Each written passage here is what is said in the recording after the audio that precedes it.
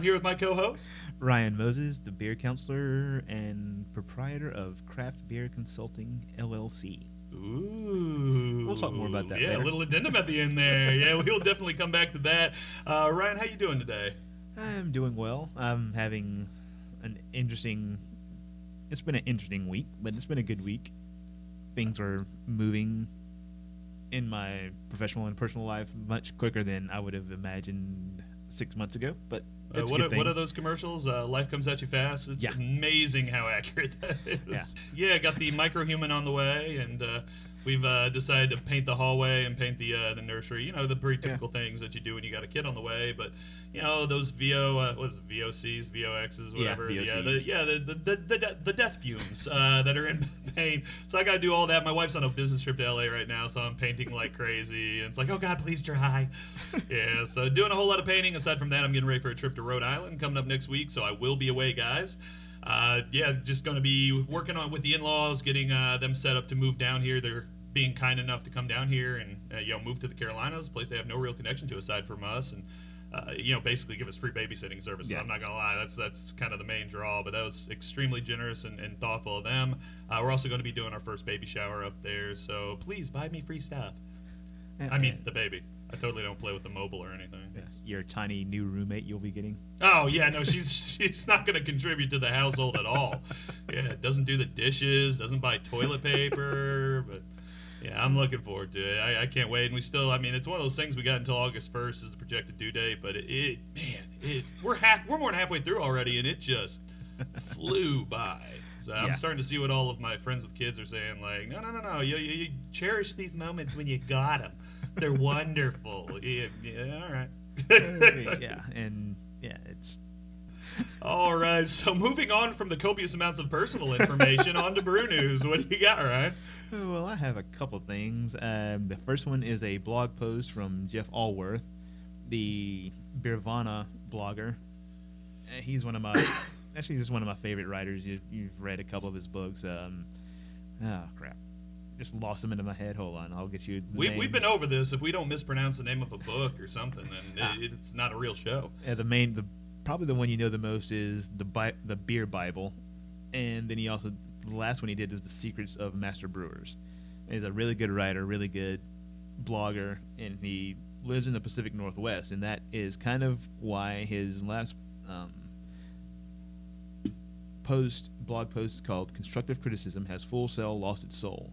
Basically, it's about Full Sail Brewing, which is out of the Pacific Northwest, and they're a legacy brewer, one of the first ones in the Pacific Northwest to really hit. And what are they? The 39th largest brewery in America right now. But they're one of those breweries that's in that betwixt and between, where they're a large legacy brewer, so they have that built-in legacy. A lot of history there. Yeah, the built-in legacy history where they have people who drink Full Sail and who've drank Full Sail for 20 years, and they'll keep drinking Full Sail, but they're not attracting new drinkers because they're just not sexy for the under 30 craft beer crowd. You keep trying to make fetch happen, it's not going to happen. Yeah, and so basically what Jeff his blog post is just, the attempts that they've tried to appeal to that crowd, and it's not working. Basically, it's pretty bluntly, it's not working. Like his first example is they did a thing called the IPA Paya.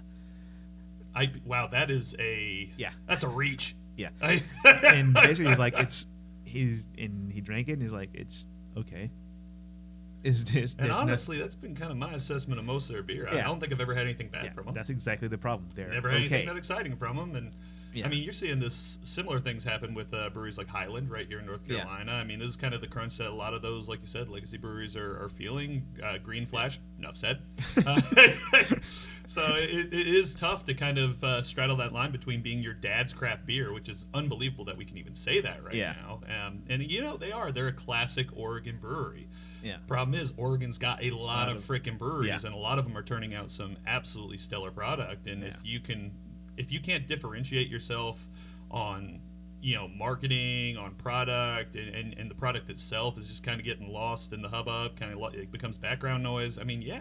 Yeah. you're going to see some declines. And I think that's what All Worth's post is about, is in their attempts to appeal to that group, the actual product is not top of mind. It's, they named a beer IPA Paya. I mean, that should tell you right there. It's iPapaya. It's Apple's new product. Yeah. And I think that's what he's saying is, you're trying to appeal to this group, but you're losing your focus and your core values in reaching out, and not even reaching out, but pandering almost to this group. And you're trying to become something you're not, which is a tough position because what you are isn't what the industry needs either. Yeah. It's a tough position to be put in, and like you said, it's hard to make something sexy that just isn't. I mean, if you're not from the South, the phrase "lipstick on a pig" might not mean anything to you, but it's apt. Yeah, you're, and I think that is a hard thing. You have to figure out how to be. You are a legacy brewer, and figure out how to pivot to use that to do it authentically. Yeah, appeal to people in an authentic way instead of Look at Dogfish. Yeah. Dogfish has done an excellent job of it. They are still relevant. They're still sexy. Stone's another one. Yeah. Still relevant, still sexy, and they've done a great job of connecting their age, their experience, and all those fond memories we all have of them from back in the day with a product that is still very modern. I mean, when Stone rolled out Ruination 2.0, you had a small subset of people who were furious that they got rid of the original Ruination, but they created this, in my opinion, fantastic beer as a homage and a follow-up to one of the kind of foundational classics. Yeah. That's the right way to do things. Yeah, and I think, Sierra Nevada has figured out a way to straddle that line is another one, and it's got to be more than just throwing mangoes or papayas or whatever in your IPAs. I'm freely going to acknowledge, and I'm going to go on record as saying this, I hate mango in beer. Yes. Mango is my favorite fruit. I eat a ton of mango. I was eating dried mango this morning on my way here. I hate mango in beer. It reads boozy. Like almost invariably, people stop doing it. Papaya is good. I like papaya normally, but that's not the answer. That's I think people, not enough. I think people think mango will give a citrusy taste, but you're right. It comes off as harsh, overly sweet and boozy almost. Yeah, almost fusel and and I love the idea of rolling out a papaya IPA, but that's almost like a dad adding the word wiggity whack to his lexicon and being like, "I'm cool." Yeah, it's not gonna do it, dude. Like you're not the cool dad yet. Exactly. So if you don't mind me cutting in with a story just because it ties in kind of what we're talking about, Pacific Northwest Legacy Breweries having issues, Deschutes just announced that they are going to be postponing the purchase of the land for their Roanoke, Virginia facility. It's going to be their East Coast facility. We've seen a lot of breweries from the western half of the U.S. starting to come in, buy up facilities in Virginia, in Maryland, in North Carolina, and use those as kind of staging areas for what is the kind of the hottest frontier in beer right now, which is really the East Coast, especially the Southeast. So they're not putting this on indefinite hold. They do have a plan. They're planning on purchasing the land at the end of May, and this was mostly to avoid some performance-based incentives that they worked out with the city of Roanoke. So Roanoke essentially said, hey, once you open this place, we expect to see some initial gains, initial progress made in order for us to give you tax breaks that we're going to give you. Yeah. So it's for basically, if you reach these marks early on, then we'll give you these kind of incentives to stay here and to do business here. So them decide to postpone a little bit. It's not a huge issue. It's definitely not an encouraging sign, though, because it means that they didn't think they were going to be able to hit those incentives. Yeah, and they're also they're going to postpone the purchase of the land, and they're also going to scale back what they were going to build on the land. Yeah. So it's definitely going to be a smaller facility, a smaller concept, and for a lot of people, they're thinking, okay, maybe they're just trying to learn from Green Flash's mistakes, and I'm sure there's an element of that to it, but in spite of what their founder is saying, the big issue here is that Deschutes is not in a great spot now themselves. Through 2017, their off-premise sales are down a little over 5.5%. The first 3 months of 2018, they're down about 15%. That is a huge drop in the first 3 months of the year. Now, admittedly, that's the smallest segment of your year-to-year total sales.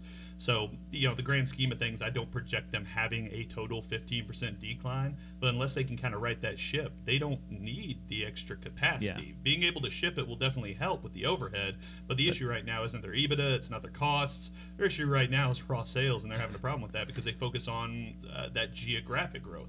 Open a new market, see a huge bump, don't give enough support, declines, just open in a new market. It's a Ponzi scheme. Yeah. Eventually you run out of room to grow, and now what are you doing? You're looking around, wondering, oh, hell, where do we go from here?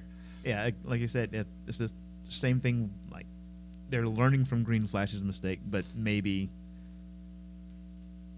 they're learning some from Green Flash's mistake because they made the same initial mistake Green Flash made, and part of the mistake is they opened their East Coast brewery probably 2 years, or started the work on their East Coast brewery probably 2 years after they should have.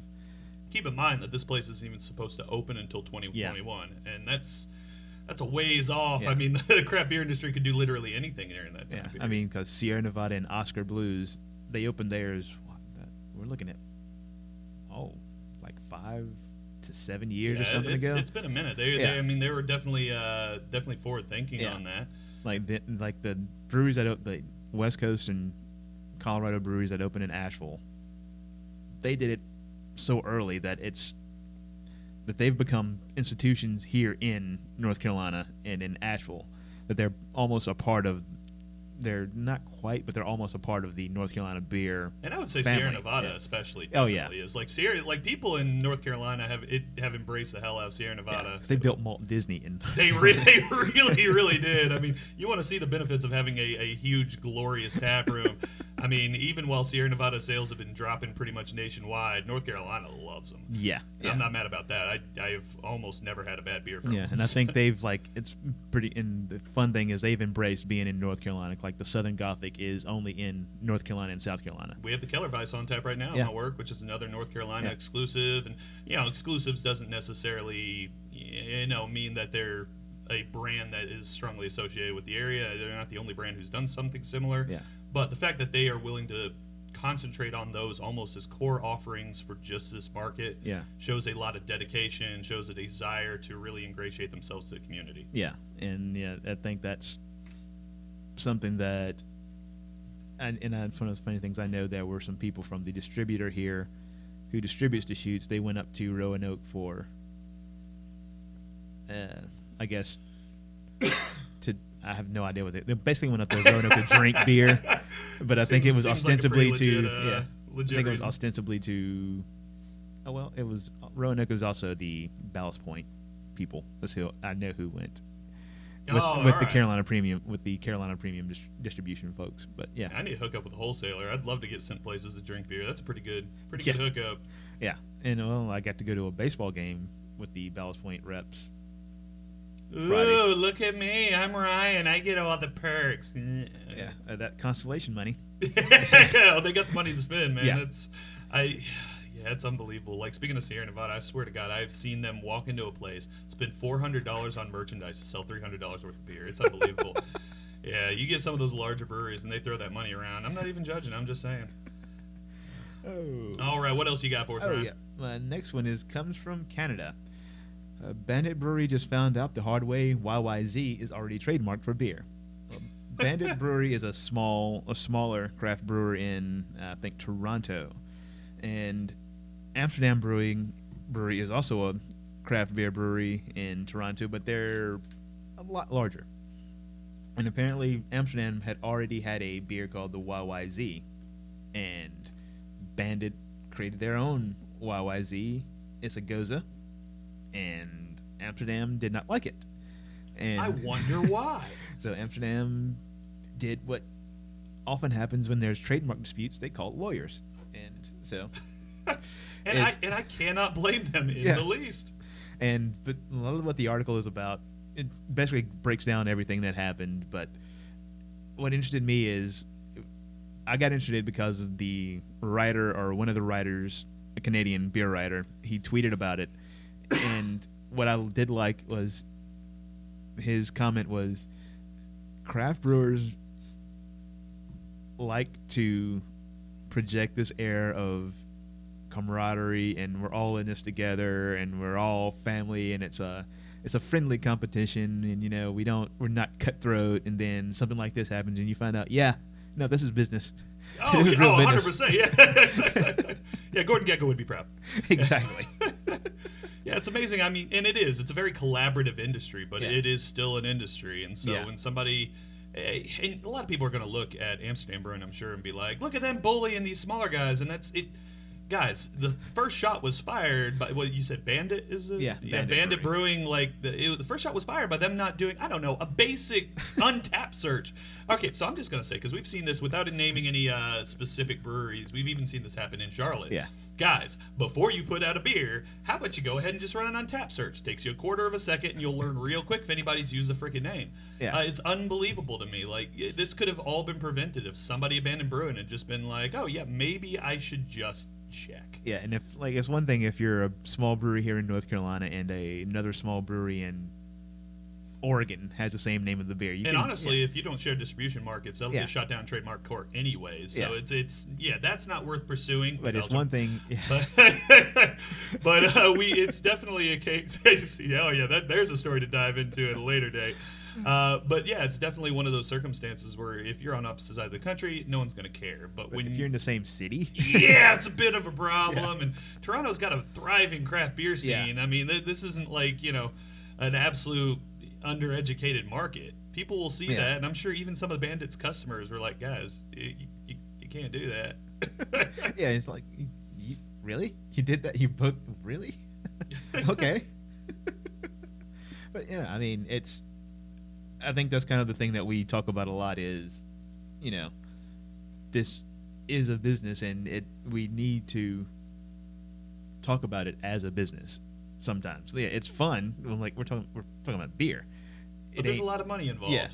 I mean, it's like I say, it's People's not. livelihoods at stake. Yeah, like us. Yeah, yeah, it can get very real very quick. And it's one of those things. Like collaboration is a wonderful thing. This is one of the most collaborative large businesses I've ever seen. Like as far as the industry is concerned, it's wonderful. But at the end of the day, we have to keep in mind that they're collaborative competitors. It's co-opetition, not just cooperation. Yeah. And when you make moves like that, you have to be cognizant of the effect that it's going to have out in the marketplace. Yeah. And the collaboration is exactly what.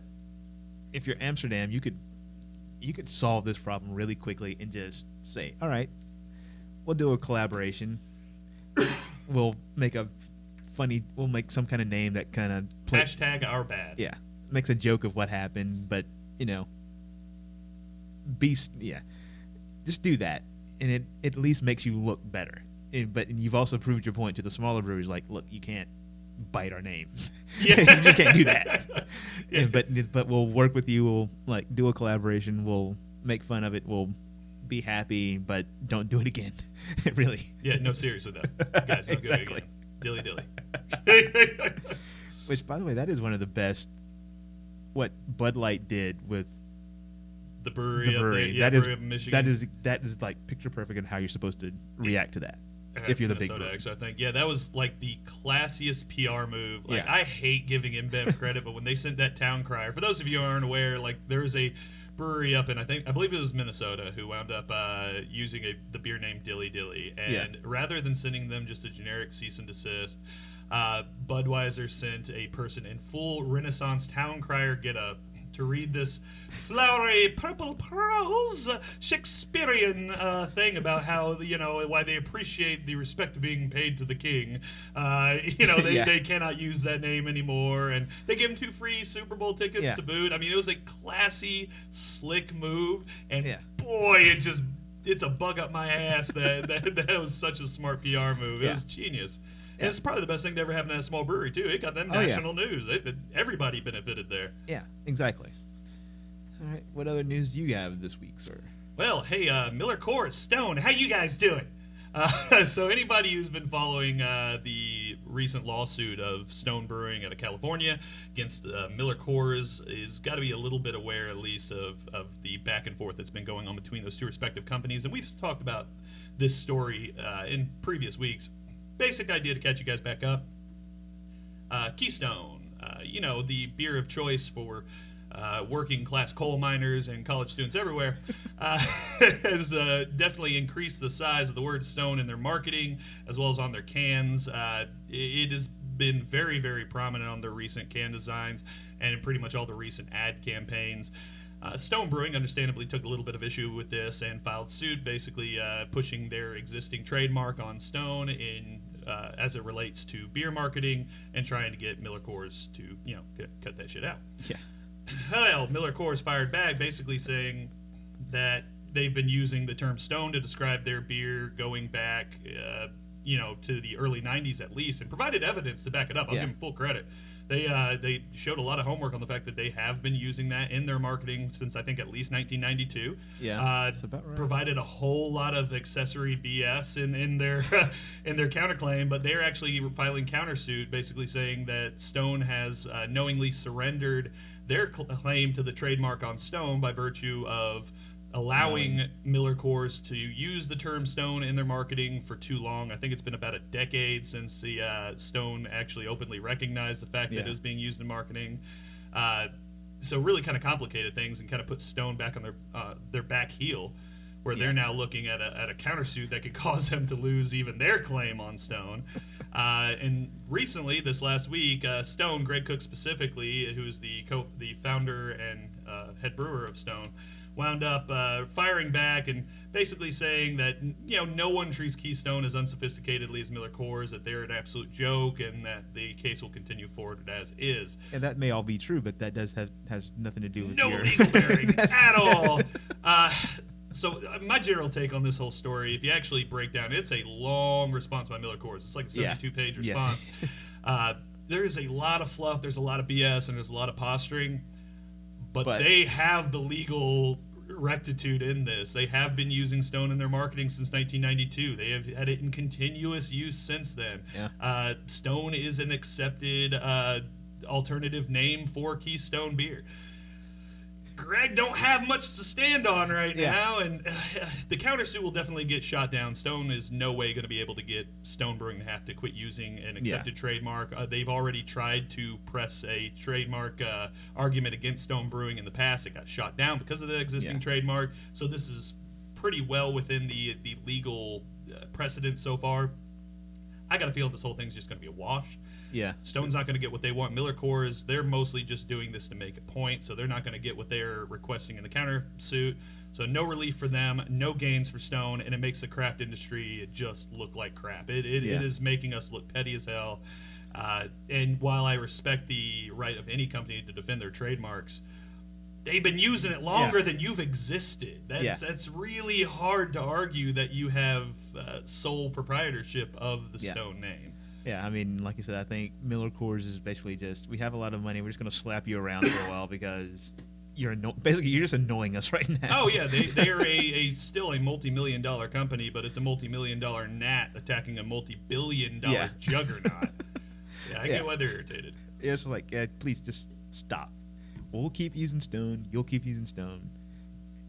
No one really cares, honestly. Oh, yeah, and I get the argument that it'll cause some market confusion, and one among beer geeks, but you'll have a spouse or, parent who's going and they don't know the difference. They see Stone in big letters. It's the same reason why Redbox has Transmorphers movies come out every time the Transformers movies come out in theaters, because some little grandma's not going to know the difference, and she's going to pick it up. But at the end of the day, I don't think it's going to hurt Stone that terribly bad, and this whole thing isn't hurting Miller Coors at all. So really, what are we hoping to accomplish? Keystone is still terrible, terrible beer. Yes, it is. It's not good. It's just not good. Aside from that, I got an article from Chris Fernari on Brewbound. It's called Time Traveling, How Craft Beer has Evolved Since 1990. Basically, this is just a look at some of the rapid developments within the craft beer industry. It touches a little on the first craft beer revolution back in the 90s, which I remember. Man, you are so old, right? I say respectfully to my I remember when Keystone came out. Let's just put it that way. Oh my God. I was in college at that point. I'm not sure that I had finished pissing in my pants yet. It's elder statesman. I would definitely like to do an entire episode at some point on the first craft beer revolution, because even a lot of people in craft beer who work in the industry and have for years don't know anything about it, and it's hugely important to the history of the industry now. Yeah. But more than that, it touches on kind of the era 2009 forward and how much has changed just in the modern craft beer era. I mean, craft beer really started to get going in 2004, but around 2009 is when the industry started really maturing and really starting to turn into a modern, serious business that was taken seriously by the big boys as well. And he does a little bit of diving into that. For example, he has some interviews with Andy Thomas, who's the CEO of Craft Brew Alliance. We've talked about CBA a decent amount on this show. They are an absolute cluster right now. They're a mess. So you'd think I wouldn't really take Andy Thomas's words that seriously. I think he might be the most overqualified person on the planet. He is working for a company that is an absolute free fall, aside from their Kona brand, but he always has some excellent, really insightful things to say about the state of the industry as a whole. So he's talking a little bit about the consolidation of wholesalers. So in 1970, we had 4,000 beer wholesalers in the U.S., and that was to basically cover 3 brands, Miller, Bud, Coors. Yeah. It wasn't having to cover that much. Remember, Coors didn't come across the Mississippi until almost the 80s. Brewed in the Rockies, buddy. Yeah, exactly. Which, by the way, that was the whole plot of Smokey and the Bandit, was them driving from Georgia to Colorado to get Coors and drive it back. That was the whole point of the movie. That is the most depressing plot I've ever heard in my life. You couldn't come up with any better reason to visit the Rocky Mountains than to get Coors? You need a hobby. They weren't even going to the Rockies. They were going to, I think they were going to like Texarkana, Texas. I don't even think people from Texas go to Texarkana, Texas. Oh my God, that's terrible. But anyways, we went from 4,000 distributors in 1970 to only 650 today. That's a lot of consolidation. So a lot of that isn't necessarily individual wholesaling warehouses, it's wholesaling companies. And contrarily, you've seen the total number of SKUs in off-premise accounts, according to IRI, go from 5,900 in 2009 to more than 17,000 SKUs on the shelf of grocery stores, C-stores, etc. That's a huge amount of growth in the complexity of the warehousing while you've had a lot fewer distributors around. This has created a bit of an issue where you have this smaller number of wholesalers who are now having to represent a massively increased portfolio, including a lot more breweries under their header. Yeah. They cannot properly represent everybody that they have under contract, and it's not their fault. No one could. Yeah. Not only that, they can't even properly represent all of the beers that are coming out from the brands that they have, even the ones that they're able to push the core products or the seasonal products from. So this creates this impossible situation where you might sign up with, for example, Jeffries out of the Raleigh-Durham area, and they can keep you going all the way through the triad. They might even expand beyond there someday, consolidate and gain more and more wholesale regionality. That's great. It spreads you out geographically, but what are they actually doing for you? And it creates this situation, where you are now having to compete in areas where you have smaller local brands that have that local bump, who are far more well-known and better represented. And you are stuck in a portfolio with 45 other craft brands minimum. And when you get these larger and larger, more consolidated wholesalers, now you're in a larger portfolio, because a lot of times they'll share portfolio across all of their geographic areas.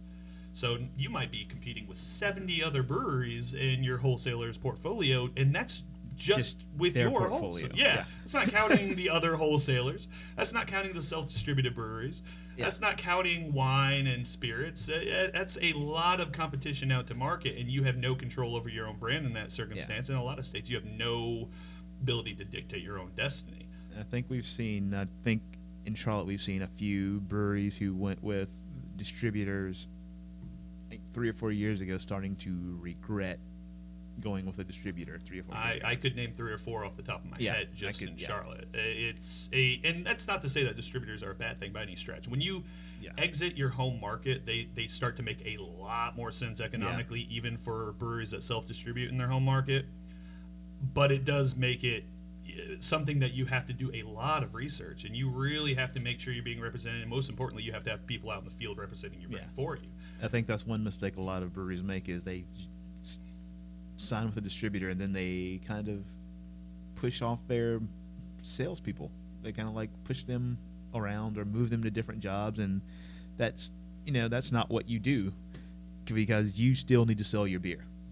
I keep saying this, your distributor is a logistics company that delivers your beer. Yes. you need to sell your beer. You need to be there making sure that you're well represented, making sure that the accounts even know you exist, because Yeah. I've literally walked into accounts. I started at the first brewery I worked at when I got to North Carolina. I'm not going to name any names, but the distributor that they were with, they had been with for years. And I literally would walk into accounts who had no idea they even carried us. and that's alarming.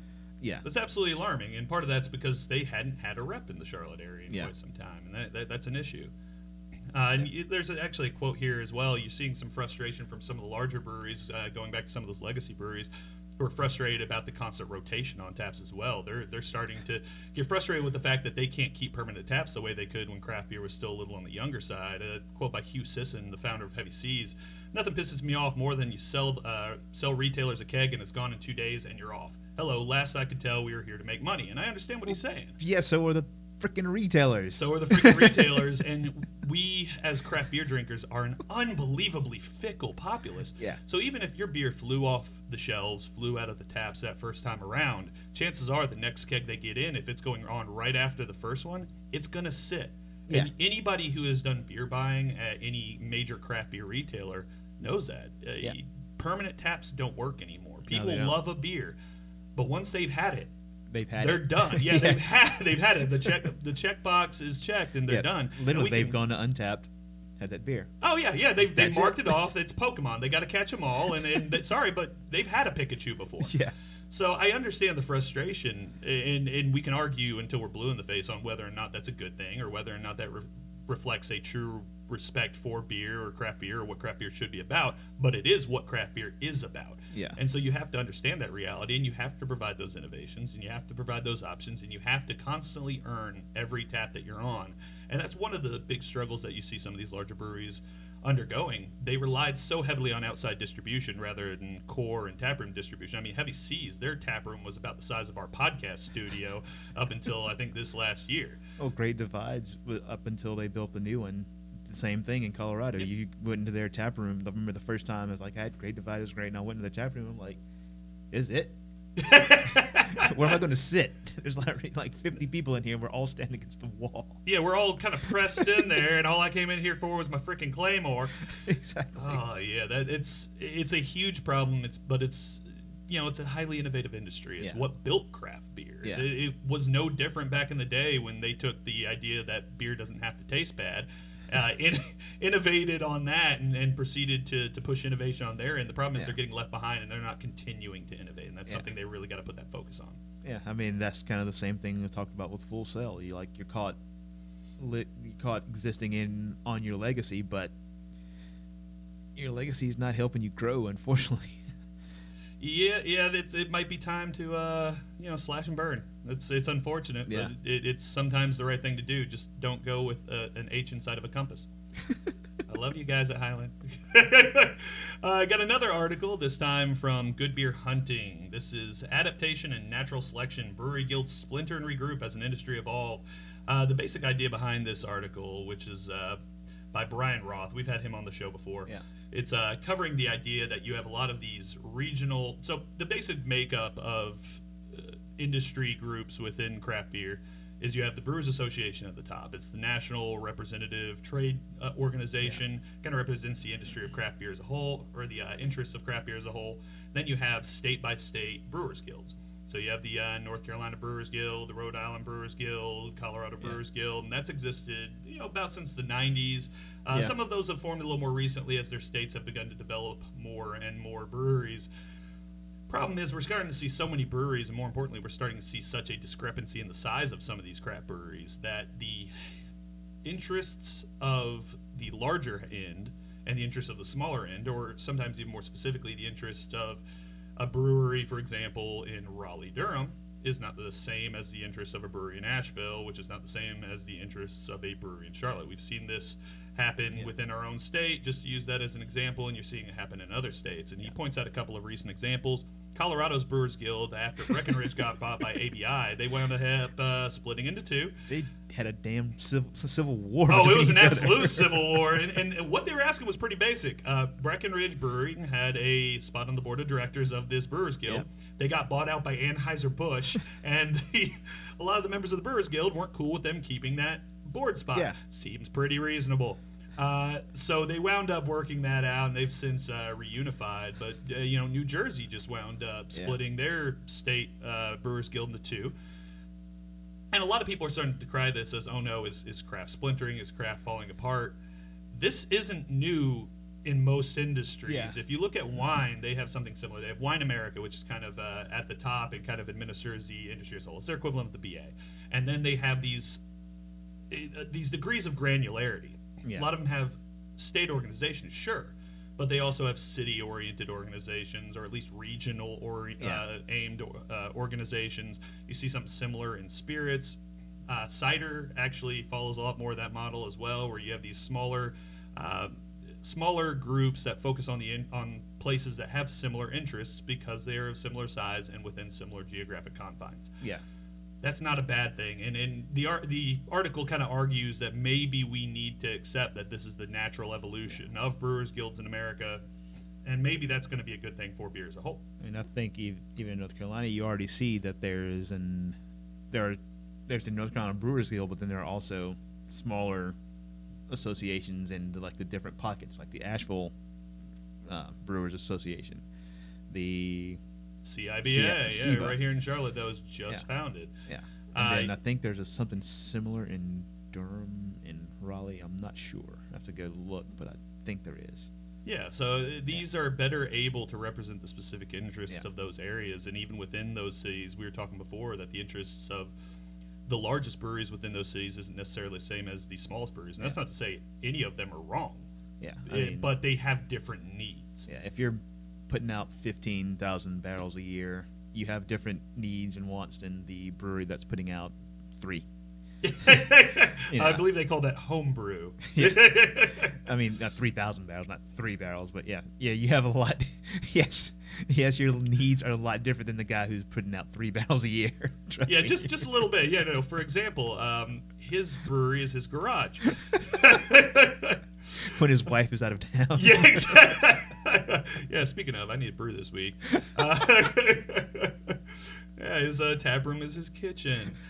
So there's definitely some different needs, and I think Brian did an excellent job of kind of breaking down those differing needs and why this isn't necessarily a bad thing in the whole. And it's not necessarily a sign that the sky is falling. I did a whole series of articles for my blog about why so much of this, chicken little attitude people have about the craft beer industry. It's like, guys, we need to take a step back and realize a lot of this is just maturation that has happened in literally every other industry. I think everybody got used to the insane growth and oh, this is how industries grow. It's like, no. Yeah, you don't have 15% growth year over year. You don't go from 5% to 25% of total dollar sales over the course of less than a decade. That's not normal.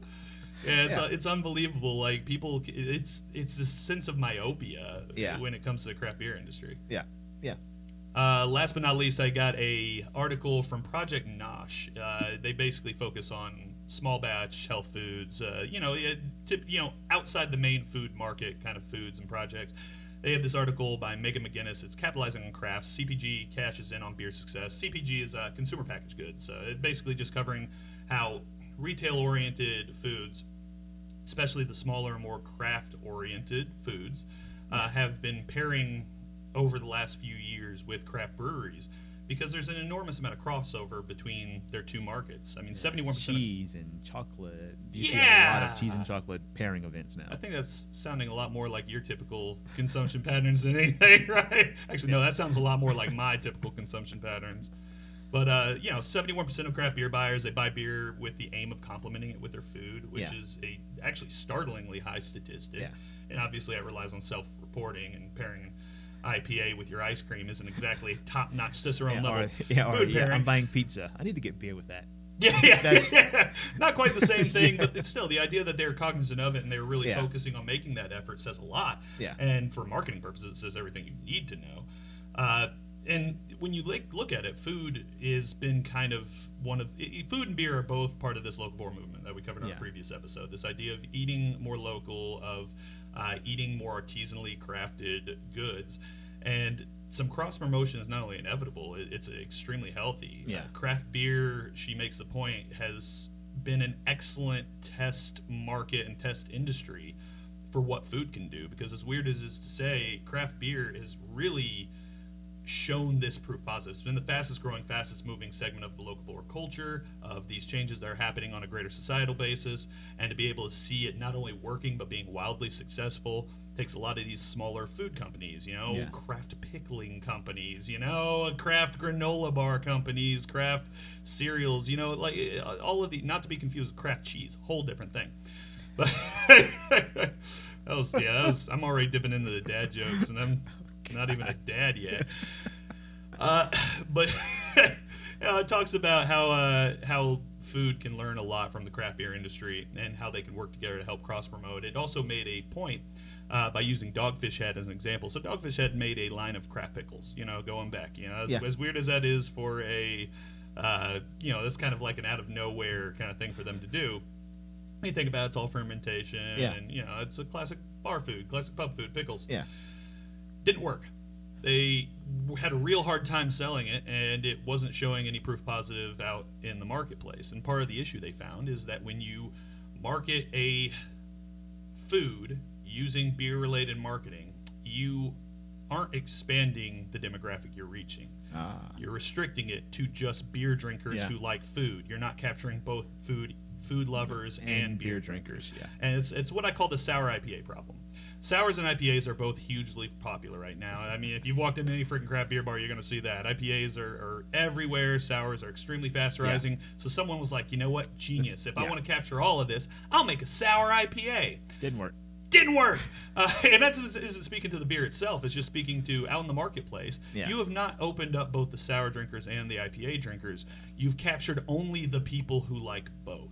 Yeah. You've artificially restricted your reach. And that's similar to what you get there. So what they found is that breweries who partner with existing food vendors and food suppliers to, cross promote, sell food products out of the brew house, sell beer inside of, like small artisanal food shops at farmers markets, that's the best way to do it. Keep them separate but focus on the same consumers, and you're able to capture everybody that way. So it's just a fantastic article and definitely worth looking up.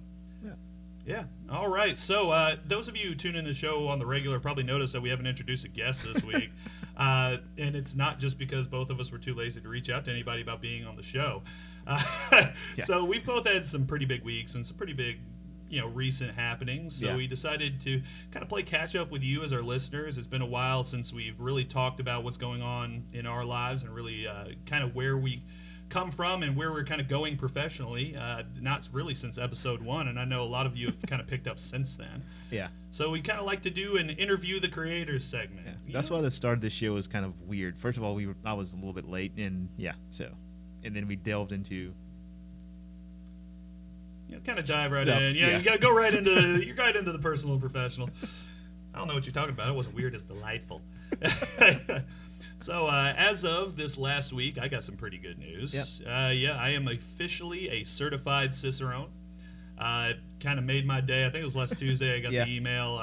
They give 6 weeks once you finish the test to go ahead and give you the results. And, of course, they missed the 6-week deadline by about 2 days they had left. And people started freaking out. Trust me, I know. Oh, yeah. I'm sitting there. I called them up, and she's like, give us the 6 weeks. And I was like, okay, all right. So that's kind of the culmination of basically my entire career in beer so far. Yep. Kind of getting that certification. I know, Ryan, you're going to have yours by the end of the year. I mean, this is... hopefully by... taking in beginning of June, so hopefully by August I'll have it. Yeah, so it's a big thing. So people at home who aren't necessarily as familiar with the Cicerone program. Yeah. Can you describe a little to them what it is and, kind of the gist of what it represents for people who hear it and they're like, you mean Cicerone? No, we do not mean Cicerones. The Cicerone program is kind of based on the same concept as a wine sommelier. Ray Daniels, the guy who started the Cicerone program, he wanted people... He loves craft beer. And one of the things he wanted was, to be able... for people who work in the service industry to be able to educate and talk to customers about craft beer and to make sure that their craft beer experience was good. And so the program, there are actually 4 levels of it. One is the certified beer server. That's just your basic, how to pour a beer, your basic ideas of what styles are. And then the next level is the Cicerone, which you've passed and which hopefully by August I will have passed. And the next level is the Advanced Cicerone, which is actually the newest level. And then the top level is the Master Cicerone, which I don't even want to talk about the Master Cicerone. That's, I think, 13 in the whole world. That is just stupid. Yeah, and I've heard how the test goes, and it's like something 3 days of you just sitting in front of literally like Ray Daniels and Randy Mosher, who wrote the book that you will study for most of your Cicerone test, and then like Garrett Oliver, like just. It's an obscene amount of just. And there's no writing. It's all oral. It's basically like getting your PhD, where you're just sitting in front of a panel of experts and giving your oral presentation, and they just pepper you, and you hope to survive.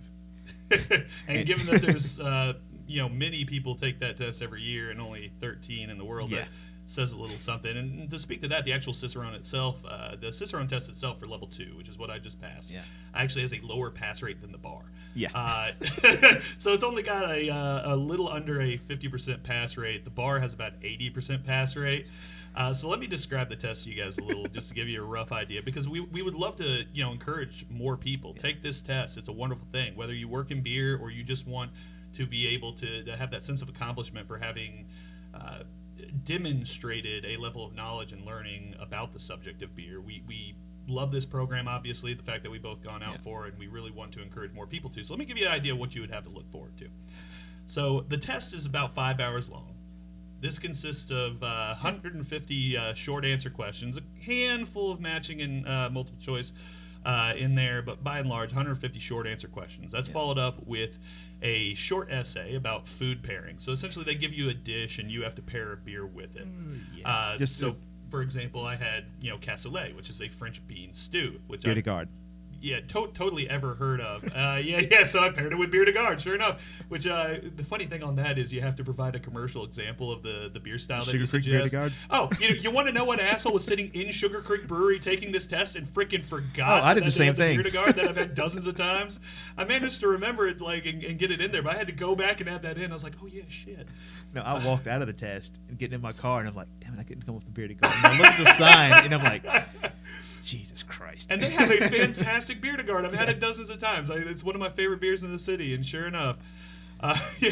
And that's part of, we'll come back to, kind of some of the foibles and pitfalls that people, myself included, fall into on the test. But after that, you have 3 full-length essays. I don't even remember what 2 of them were about. I know they always ask one of them, they give you a style, and you have to provide the history and details on the style. So you got to cover the, alcohol content, flavor profile, what you can look at for it, the process of making it.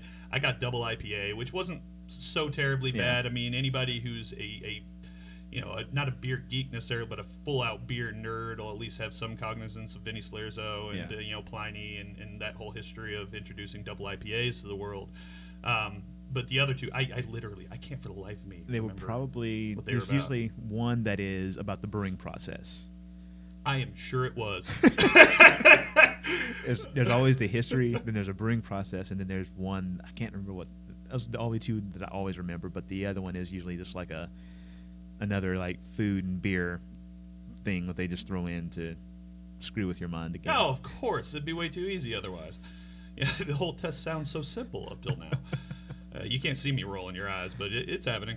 And then after that, you have a video demonstration portion. And they say that it can be on any topic, and they even do this whole mystery thing where they fold a piece of paper and give it to you once you finish your written test. 98% of the time, I've literally never heard of it not being it's a tap faucet. That's 98% so you have to take a basic American rear venting tap faucet, dismantle it, show all the pieces, show how you would clean them all out, and then reassemble it, which... It sounds more easy. complicated than it is. Now, that's the thing. It's very simple until you're in front of a camera and you spent 4 hours with your brain turning to mush. And then it's borderline impossible. So once you get done doing that and, you're thoroughly and utterly put through the ringer and hating everything about your life. Hopefully you get a break. Hopefully you've finished in time to, take 30 minutes to decompress a little bit. Yeah, get some fresh air, decompress, walk around. Now you have the 12-part tasting portion. Yay! You'll never hate drinking beer so much. It's basically broken down into 3 sections of 4 questions each. The first section, they give you 5 beers. So one of them is a control beer. That's usually Amstel Light. I've also seen them use Coors Light. I've seen them use Sam Adams Light on my second tasting attempt. Was that usually it's Amstel or Sam Adams Light is what I've been told. Yes. Basically something that's light enough to allow you to still have a fair chance of picking things up in the background. Fizzy yellow water. Fizzy yellow water, pretty much. So 4 of these additional beers are also set in front of you. One of them is the same as the control beer, and the other 3 are spiked with an off-flavor compound. So to give you an idea of what off-flavors are, essentially these are things that can happen in the brewing process that create flavors that aren't supposed to be there. Yeah. For example, there's diacetyl, and you think of movie butter popcorn. It's the same chemical they use to make the butter flavor in movie theater butter popcorn. So it's kind of butterscotchy. It can be slick. buttery, a little slick feeling in the mouth. Not something you really want in beer. But in the amounts that they put in these samples, it is tiny. So you're having to basically sift through all this sensory data to try and figure out why my beer tastes like crap. Yeah. And you also have to figure out which of those beers isn't spiked at all, which it sounds simple to just compare the 2, but boy, you can get in your own head about that. And think about it. If you're drinking like an Amstel Light or something like that, you're going to have DMS naturally, just because... Oh, that's what killed me when they used Coors Light in the first off-flavor Coors that I took out in Nashville, and I was like, dude, it's made with corn. You're killing me here. Because normally, like, mass-produced Pilsners always have just naturally a slight amount of DMS. To give you a hint of why this is frustrating, DMS is basically the smell of cream corn. It's one of the off-flavors you're tested on, so it'd be like... trying to pick out cumin in an Indian dish. Well, it's freaking everywhere. Yeah. and so that's actually what screwed me up. The control, I figured out what the control was, had the control. Then one of the beers, the last time I took the tasting, it had DMS in it. I was like, couldn't figure out which one was the same as the control because I had 4. One had, one had DMS, one had diacetyl, one was like... acetaldehyde, probably? Yeah, something like that, and one was like the cardboard taste. Yeah. All sorts of fun. And so I'm like looking. I got 4. I've got 4 spiked drinks, and like no. One of them tastes like the control. I'm like, well, it's. And you will get in your own head. And that's I'm just going to illustrate that right now. By far, the biggest issue with this test is overthinking. Yeah, that is by far the biggest thing that screwed me up throughout the test. Is you get in your own head to the point where you're looking at it and you're like, did they screw up and give me, like you said, 4 spiked samples? All of these taste the same. What is going on? What is this? What is that? Before you know it, you're starting to spiral out of control. And that's why I tell people. I wrote an article on my blog about my experience taking the test. And the first thing I recommend is just you've been studying probably for about a year at least for this. Yeah. You know this. Let your palate, let your brain do the work. Stop overthinking it. You're only going to psych yourself out. Yeah, and pretty much what I'm going to start doing is doing blind flights at craft and at different places and just trying to guess what the beers are, just because that's going to be the best way to get your palate. And the off flavors, I think it's Tryon Distributing. They are doing a class for their sales reps to send through the Cicerone program. So I think I'm going to get in contact with them to see when they're doing their next off-flavor tasting and just it makes a huge difference. Yeah. And honestly, one of the best things I did, I was lucky enough. So Kip Burkholder, he's a Cicerone. He's my boss at work. He was kind enough to set up, like you said, some blind flights for me of similarly related styles. Yeah. But for example, a blonde ale and a Kolsch and a Pilsner and he set those up side by side and gave me the opportunity to taste them all against each other without telling me what they were or even what the styles were, and just giving me those small notes of, you see how the finish lingers a bit, it's probably an ale. If it finishes off very dry and very crisp, it's probably a lager. If you have something that has that slight fruitiness but you're not willing to commit to it being an ale, it's probably a Kolsch. Yeah. Which was immensely helpful when I finally actually got to the test. But moving on, that kind of speaks to the second portion of the tasting exam as well, where they give you a beer, they give you two styles to pick from, and you just have to decide which it is. Sounds simple. Oh, Problem no, is- it's not simple. No, this was the one that was screwing me up by far the worst, because you get these styles that are so close. So you think you know the difference between a Belgian double and a Scotch ale, do you? It's all fun and games until you get there and realize that they're almost freaking identical. And you never think of it that way because they're marketed different, because some of the commercial examples can be pretty far apart, but the edges of each style can come so close to overlapping that it is very easy to screw those up. Like the one that really messed me up the first time I took the tasting exam, I had to choose between a blonde ale and a cream ale. Oh, so I'm just going to tell you something for those of you at home who aren't up on your BJCP guidelines. Cream ale's description is the longest of any beer description in the entire handbook of styles, mostly because it could literally mean anything. It can actually mean a blonde ale. So that one was just an absolute mess. Oh, my favorite was one of the tastings I got 2 brown beers. Is it an English porter or is it an American porter? Good luck. And basically, it's you hope when you take, and just the main difference is the American porter will be slightly higher in ABV and slightly more hoppy. Slightly. And it's not going to be that much more hoppier. It's going to be just slightly more hoppier. And we've talked on this show about the fact that most American versions of English styles have actually reverted back to the English interpretations, that's the problem, even though they're not marketed that way. And that's the other problem. I think whatever the American version was, it's one that's pretty close to. It's still slightly hoppier, so it's still an American version, but the brewery they use tends towards the more English style porter. Yeah, those are it's brutal. For me, that was by far the toughest part. So once you've managed to survive that, and by survive I mean absolutely panic and shit the bed. The third part, which is the most heavily weighted, and I guess theoretically it's the most hardest. important. Yeah. It's the most important. It's theoretically the hardest. They give you 4 beers, and they tell you what the beer is. They're kind enough to tell you what the beer is. They tell you what the style is. They even tell you if it's in draft or in a bottle. Yep. Now you have to decide if it's fit to serve. And not only that, you have to, if it's not fit to serve. Why is it not fit to serve? Why is it not fit to serve? You want to drive yourself mad? Because this isn't one of those cases where, of course, they're all not fit to serve and you have to go ahead and just figure out why. No, that would be easy. 2 of them, at least, are perfectly fine. Yeah.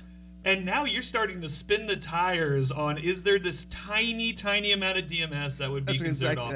If this is a Pilsner, it's going to have DMS. Yeah, and you have to take into account the style. Are some of those things acceptable? For example, a lot of English beers, a little bit of diacetyl is perfectly fine. In continental lagers or traditional European Pilsners, a little bit of DMS is fine. And you start to spin your tires so quick, and you have to take into account, is this draft? Is this a bottle? What am I looking for? Am I looking for skunking? Which, God, I hope it's skunking. That's by far the easiest one to pick up on. Or oxidation. I'm anosmic to oxidation. So, which for those of you who don't know that term, essentially means I'm nose blind to it. Yeah. I can't pick it up. Which makes it real hard, because that's one of the few that's on both sections of the tasting portion. At that point, you're looking for just those slight amounts, and I'm just looking to detect anything that can give me a hint of whether or not that thing is oxidized. That gives it a nice cardboardy sort of stale flavor. In large amounts, which I can pick up, it starts trending more towards sherry, but that takes a couple of years at least.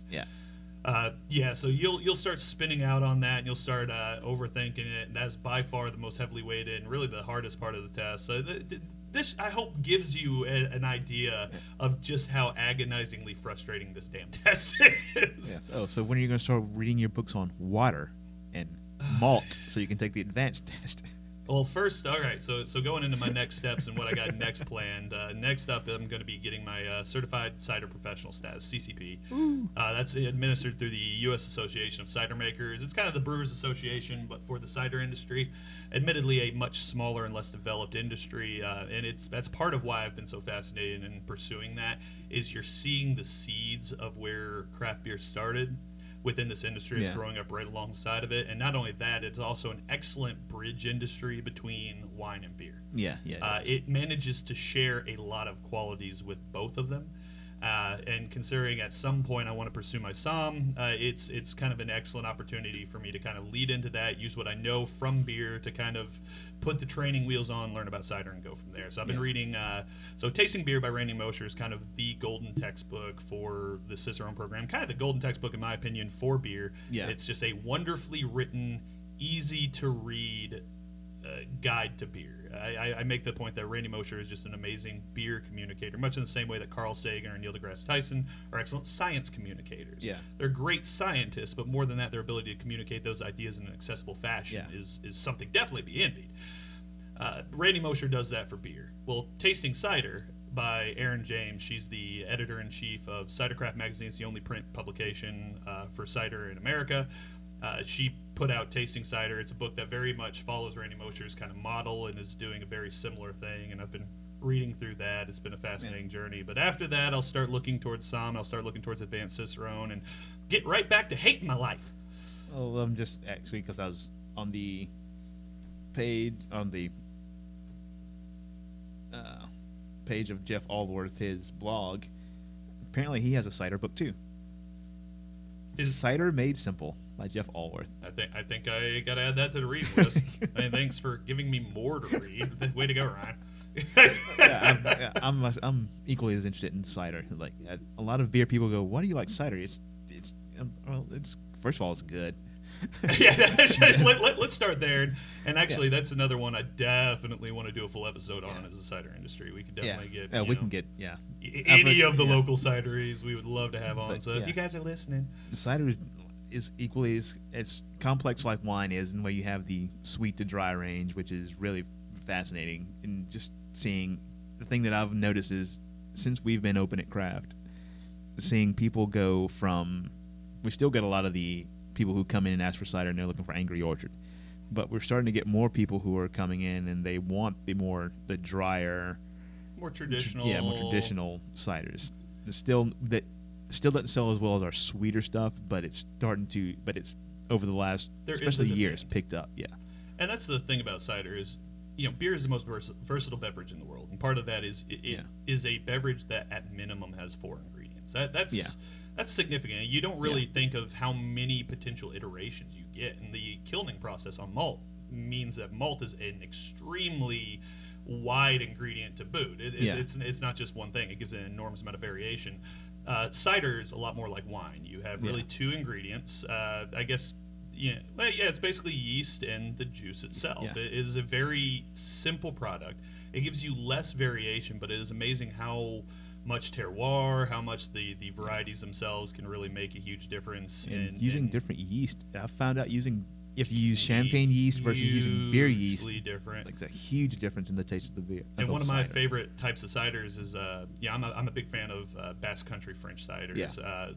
And you're starting to see those creep up into Brittany as well. So it's like very traditional ciders that use just the yeast from the actual apple itself. So it's a lot of wild yeast, and you get these beautiful, rich, funky ciders that are just incredible. Like a Lebrun Dry is just one of my absolute favorite things, and that's even a fairly run-of-the-mill Basque Country cider. And the point is, it's a much wider scope than most people realize, and I don't realize how we got this deep into cider. but we'll definitely be doing a cider episode coming up, and that's kind of my next step. This doesn't mean I won't still love beer. Love is multiplied, not divided. I got that from Sister Wives, but I'm using it right now. Don't ask about my TV viewing habits. Well, I've seen one of your recommendations, so we'll just it's only going to get worse from here, guys. All right, so basically Cicerone program, I'm happy to have finally got there. I know you're well on your way, towards getting your own.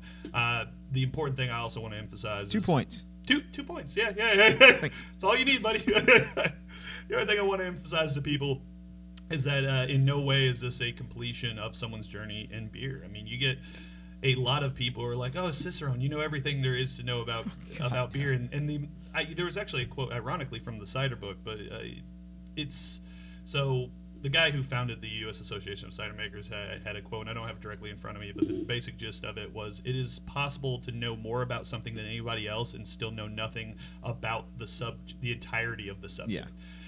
You can know an enormous amount and still have an enormous amount still to learn. Yeah. And so this is, just the first step on me continuing my journey through beer, and hopefully you guys will be along the ride to, share it with me, share it with Ryan, and keep going and keep learning and, keep trying some good stuff. Yeah.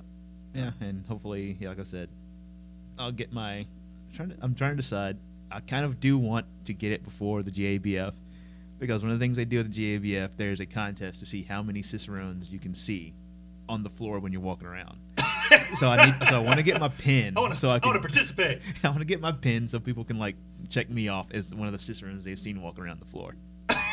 Just because. Why not? Yeah, you just feel included. Yeah. It's not gonna lie, we're kind of arrogant bastards about the whole thing, pun intended. It's. My favorite is I had a rep from a brewery that's just kind of really getting into North Carolina. He came in, he had his Irish hat on with his Cicerone pin on his hat. Make sure you could see it nice and shiny when you're talking to him. Good Lord, dude! It's okay, I get it. I get it. I see you. Don't worry. And that's the other thing to emphasize is just because someone is not a Cicerone, I don't want to diminish their beer knowledge. Brewers and Cicerones have a weird relationship. So the point I try to make to people is earning your Cicerone indicates a general mastery of beer. Yeah.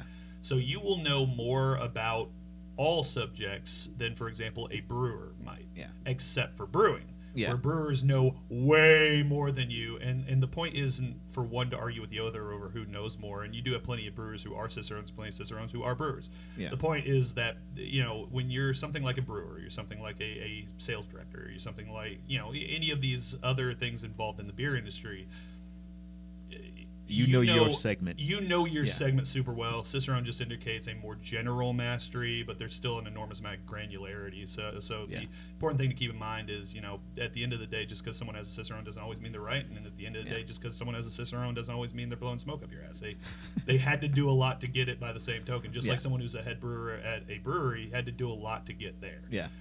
Those are things to be respected, both of them. Yeah. Yeah. Cool. That's about all I got on that. So Ryan, you've had a little bit of a big professional week over the last couple of weeks. Tell me a little about craft beer consulting. Well, probably about. Actually, this whole process probably started last summer, just in thinking about what I wanted to do next in my career, and started putting together ideas, and sometime around February or March, I kind of decided I wanted to start my own business, and what did I want to do? And as much as I love craft, as much craft where I work has given me in beer, I kind of decided I didn't want to do retail or own a restaurant/bar. Because right you now. animals are terrible. Yeah.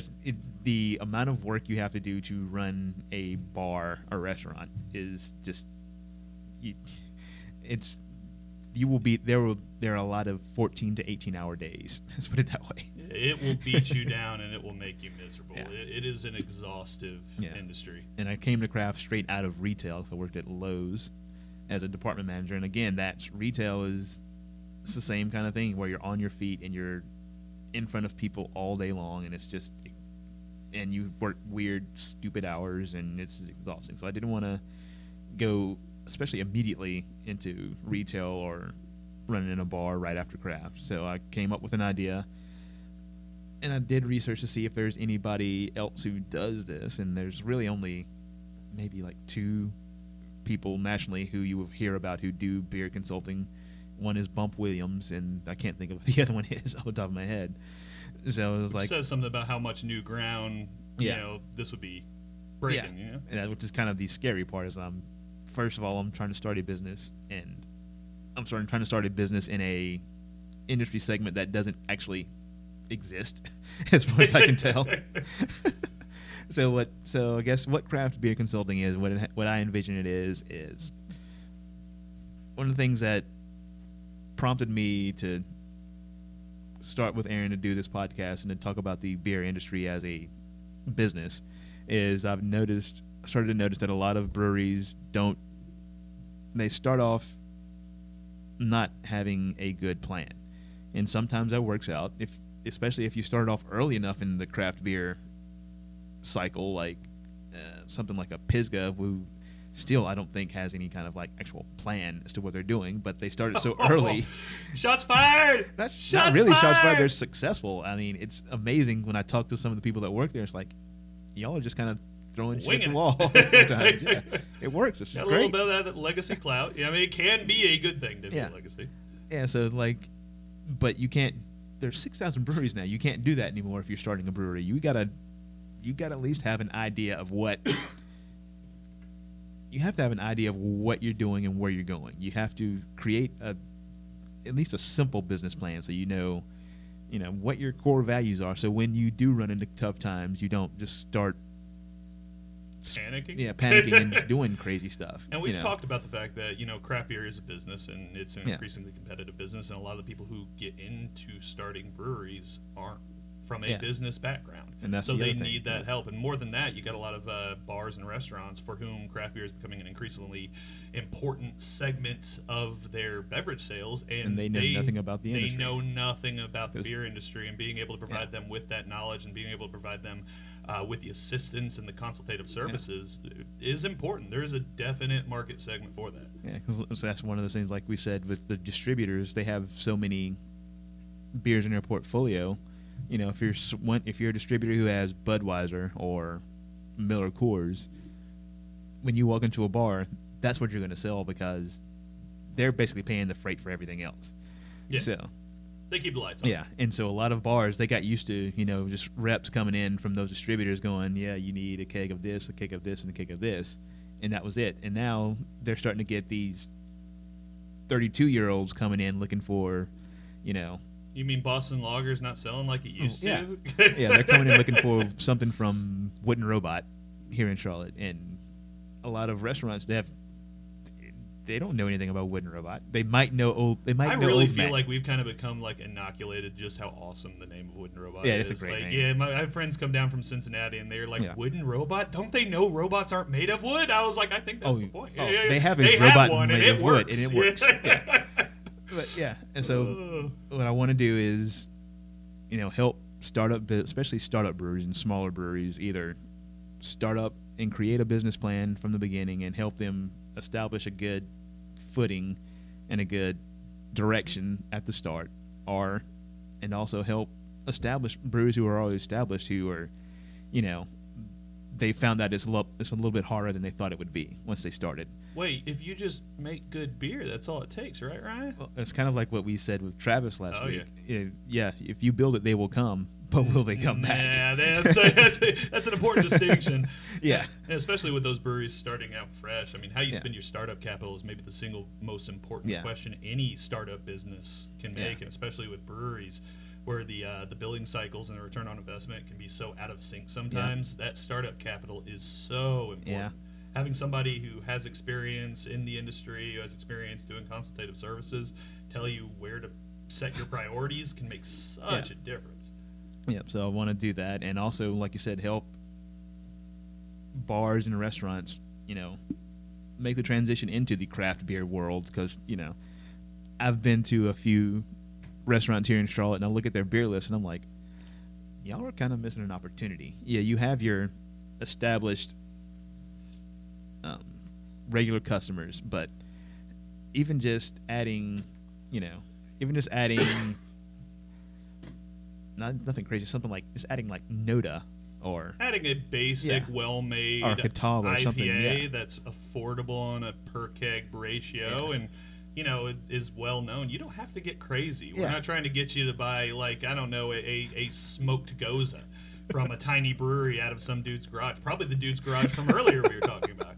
As much as I might enjoy it, and as much as I literally drank a smoked Goza yesterday, it's probably not the best fit for a lot of these places, but they don't know what is the best fit. Yeah, exactly. And some go the opposite route. They pick up too many esoteric products, and they need to be told that they need to rein it in. You need to have beer. You need to have at least a couple of beers that people recognize on your wall. And you need to know your demographic, too. That's hugely important. If you're, running a family sit-down restaurant, your average consumer is in their 60s, and you're serving standard American fare, they're probably not going to be looking for something too radical. But that doesn't mean that you can't maximize your profits and maximize your dollars per cover by providing craft options that might still be recognizable to them. Yeah, And yeah, so that's the first. That's part of what I want to do. But the second part is also going back to Cicerone is training. And one of the things I want to do, especially after I get my Cicerone certification, but I'll start before then, is I want to set up workshops and training classes for the certified beer server and work with breweries, with tap rooms and bars, and like, I can, for a slight discount on the test, I can take your people through the studying for the exam, and within I think I did it for our bartenders, like a 2 or 3 hour class one day, and I can get them set up, and they should be able to pass the CBS exam. And that's the thing about the level 1 Cicerone. It's every level of Cicerone is really an exponential difference. And that level 1 is within the reach of just about anyone. I tell people that all the time. It's a cheap exam. It's a 30-minute online open book exam. The big problem most people have is there's so much beer information that's hard to disseminate what you need. And having somebody able to guide your study can make a huge difference. Yeah, that's what I had. That was the main problem with some of the bartenders at Craft who took it, is they got in their own head. Like you said, you get in your own head when you're in the test because you have all this stuff in there. Oh, yeah. And I got a huge head. That's dangerous. And you think they're trying to trick you. They're actually not trying to trick you. The question they ask is the question they're asking. They're not... Yeah, this isn't a test to see they win nothing by having you not pass the test. Yeah, exactly. Yeah, they're not trying to trick you. This is just a test of your knowledge. So if you got the knowledge, and you probably do, just recall it. It's not a trick question. I promise you. And that's kind of what I want to do. Is I have Leia has this idea that we will create over time. We will create this campus atmosphere where we'll have where you'll study for the CBS, but then there'll also be a bottle shop. Dude, this is going to be the drunkest campus of any school ever. I cannot wait. Oh, yeah. There would be a bottle shop where you train people on how to do retail. Then that'd be a small brew house, a 3-5 barrel brew house where you people who they think they're interested in brewing. Just all right, here, go at it, see what happens. Don't blow the place up, but here. Man, if you manage to blow the place up making beer, you have really screwed up. You probably should never attempt again. Dude, it's not for you. Period. It is not for you. Yeah. Well, you've seen how simple a kitchen is at Craft. Oh yeah. There are some bartenders who are you can't come in here. No. You'll find a way to destroy stuff. Yes. There has never been a piece of technology that somebody is not dumb enough to blow up. So that's I love my wife to death, but we met each other because she kept screwing up the self-checkout registers at the grocery store I was working at. She says it was on purpose, but I've known her for a decade now. It was not on purpose. Love you, baby. So where can they find Craft Beer Consulting? The website is craftconsulting.beer. I cannot believe no one has taken it. Yeah, I was shocked when that popped up. It's craftconsulting.beer is available? Sure. I'll go ahead and pay the money for that. There's going to be some little old lady who doesn't know anything about the internet and goes on there looking for yarn. I guarantee it. I heard it was Craft Consulting. Yes. .beer. Yeah. And .beer. if you go to the website, the front page is pretty much set, but everything else is still a work in progress. I will be adding a way to pay to take the workshops in the next week, and there will be a video telling you more about what Craft Beer Consulting does going up in the next couple of weeks too. I will not be in this video because this will be the first iteration of it. Let's just put it that way. There'll be a lot of cool photos for this video. I've found a program from Adobe called Adobe Sparks that allows you to create basically allows you to create super PowerPoints. They're videos, but that's awesome. Yeah, it's pretty cool. And I want to make it clear to you guys at home too that educating the populace on beer and kind of spreading the love and the knowledge of beer is something that Ryan's been about for a while now. I mean, I know that I rarely shut up on this podcast, but this was Ryan's baby. He was the one who approached me about wanting to do it. I mean, the guy is a wealth of knowledge and information, and having someone like that who's willing to share that and really encouraging other people to kind of take those steps in their own journey through beer is fantastic, especially in a professional setting. Well, thank you for that, and I'm hoping don't make it savvy. I'm hoping this will go well enough over the next few months that you will not see me on the other side of the bar at Craft. Hopefully by the end of sometime in 2019 is my goal. So hopefully hopefully this will be full time. I'm hoping, working towards that by the end of the year. Awesome. Yeah, which of course I'm going to be spending a lot of money on other things between now and probably December. Apparently. Yeah, I would imagine so. Yeah. Because let me just say I went to Diamonds Direct this weekend. Ooh, and the seats keep getting dropped. Yeah. Let's see we're going to see how well people can put the pieces together. If they're not able to figure it out by now, there's a much bigger issue. Again, this isn't for you. Just stop. All right. Well, using that big old brain for beer and that beer education, what do you got as far as recommendations today? My recommendation, going back to Wooden Robot, is they just put out a vanilla brown ale. It's pretty good, and I had it at King's Kitchen with my plate of vegetables. Their food is so good. Yeah, it's a really good beer, really good food, and yeah, this vanilla brown. It's kind of like, all right, the beer that has basically made Wooden Robot as big as it is called Good Morning Vietnam. It is a coffee vanilla blonde. Yeah, coffee vanilla blonde. And it's delicious. It's delicious, but just a little tidbit. They detest that beer. Oh, they hate it. So the head brewer of Wooden Robot, to give you guys some background, might be the most educated brewer in Charlotte. Yes. The guy is just so chemistry minded. I mean, well educated. The guy is a freaking genius and absolute alchemist when it comes to beer. The base beer for Good Morning Vietnam is trash. Now, I make the argument all the time that most IPA-based beers are trash until you add the hops. So I don't see that as a negative. But God, he hates making that thing. Yes, he does. And it's by far their most popular beer. Yeah. And so they came up. I hadn't had a chance to talk to him, but so they came up with a vanilla brown, which is, I guess, just a way to keep the train rolling on that style, that flavor profile. And it's a good, solid, lighter, more English style brown with a little hints of vanilla in it, and it's really good. I enjoyed it a lot, and it's actually, we just put it on tap. Is it just called Vanilla Brown? No, because I know they did that coffee vanilla porter that they called Good Night Vietnam, which was the most genius naming. The Evolver. Time. No, that's the name of this is the Evolver. The Evolver? Yes, I guess they're saying. Sounds very intimidating. I guess they're saying our taste of the vanilla is evolving to brown. Yeah. Okay, I see what they're going there. I see what they got. Dan, I see you. Yeah. Fetty, I know that wasn't your idea. That's right. Shots fired at the brew staff of Wooden Robot. Love you guys. All right, so my beer recommendation today. I got a beer and a cider recommendation. Cool. I think I'm going to try doing those as I'm kind of making this journey through cider as well. So my beer recommendation today is from another legacy brewery, West Coast Legacy Brewery. It's kind of gotten forgot about, unfortunately, because they just consistently turn out absolutely amazing beer. It's the North Coast. Old Rasputin. Okay, so real talk. I'm not using as my recommendation today, but Bourbon Barrel Aged Old Rasputin 20 was maybe the best beer I had all last year. That beer was just Old Rasputin itself has kind of gotten left behind by some of the other big imperial stouts. Good. It is. It's a classic OG imperial stout.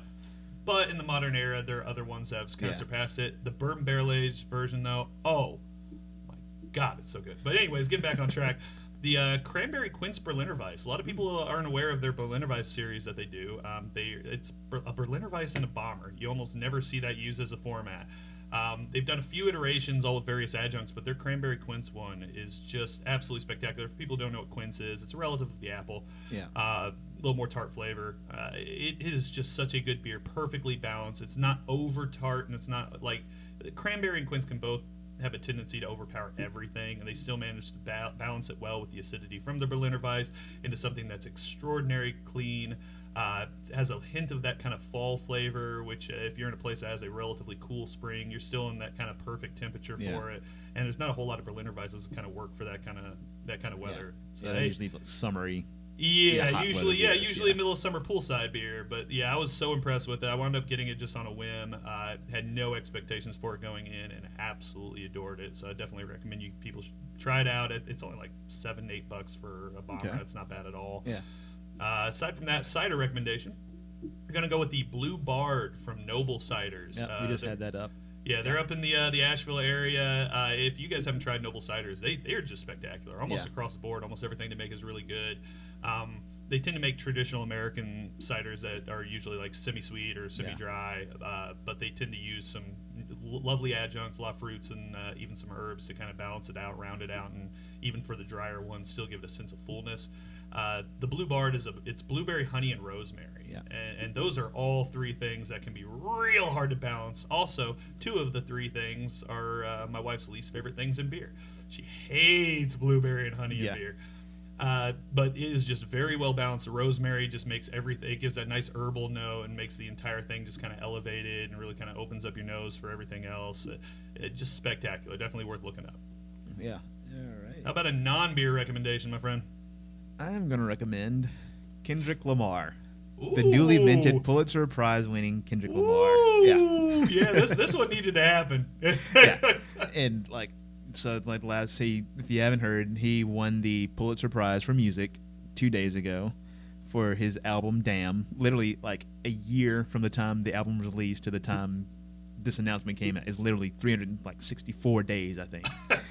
But this album, that's a happy anniversary thing. Yeah, right this there. album did not win Record of the Year or Album of the Year at the Grammys, but this is a nice consolation prize. I would say, in a lot of ways, this is a much bigger prize to win, especially for a hip hop artist. This is a big deal. The only in the music category, classical, and up until this win in the music category, classical and jazz are the only two music forms that have won, and jazz has only won.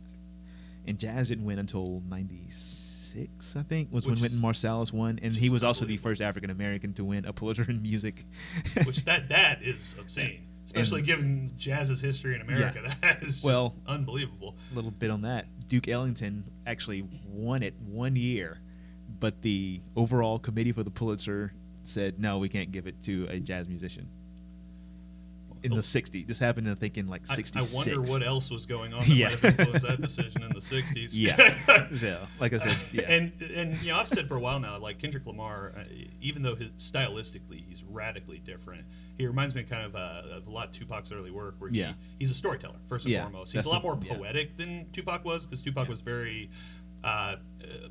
Tupac was very much about telling the story in some of the plainest words possible. He was a very explicit speaker. He spoke exactly what he saw and exactly what he thought. Kendrick does elements of that, but he also wraps it up in just true poetic language.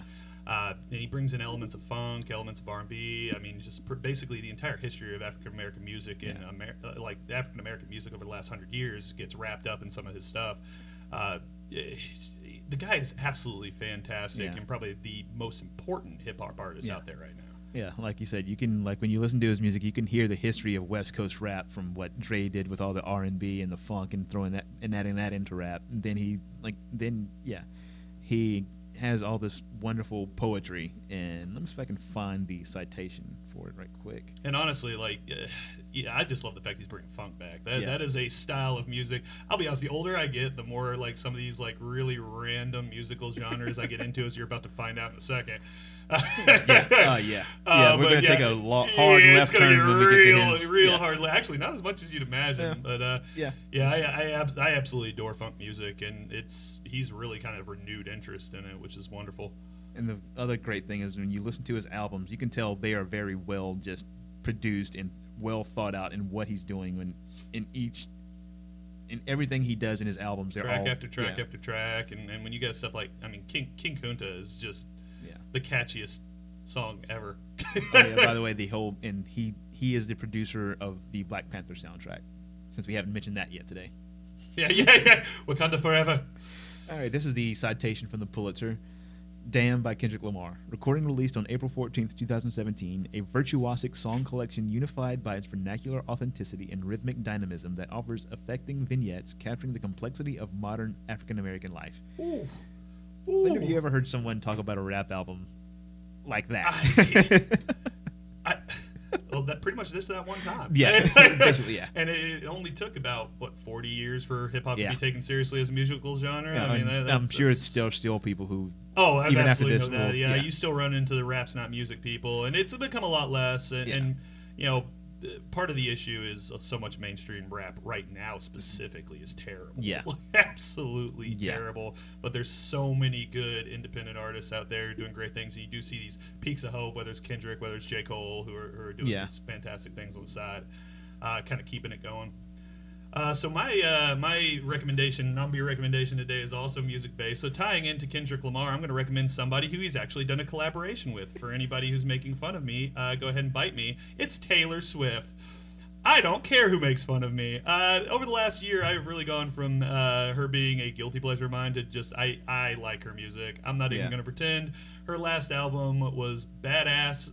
It had good energy to it. I really think she's kind of solved the pop music problem recently, and the fact that she's able to have that kind of mainstream presence and just kind of flaunt to people that she doesn't really care what you think. She knows all the memes associated with her. She knows that her early stuff was terrible, and she's who she is. I have an odd amount of respect for her, and I will jam out to, look what you made me do with the best of them. I don't care. I don't care. I'm proud of it. Probably the only Taylor Swift I've ever really listened to is Ryan Adams doing 1989 last year. Okay. Listen to her most recent album. I forget what the exact name of it is off the top of my head, but it could probably be translated to "fuck you, everybody." Whole thing is basically her just saying that she understands what everybody in the media says about her, and she just really doesn't care. It's spectacular. It's one of the best kind of just shove off kind of albums I've really heard. I have a weird sort of love of her. It's her music is awesome. Go ahead and send me your hate mail whenever you feel like it, guys. Hey, I'll let you stay out on that limb by yourself. Yeah, I had a feeling. Oh, you don't know Tay Tay? You about to know Tay Tay. Hey, The Rock loves Taylor Swift, so you can eat it. All right, guys, so that's about all we had for you today. We appreciate you joining Ryan and I on this journey through beer. Like I said, next week I'll be out, but he'll be interviewing Ellie McRae alongside Leah, so definitely make sure you guys tune in. Should be a great show. One way or the other. Bottoms up, guys. Cheers. Sláinte.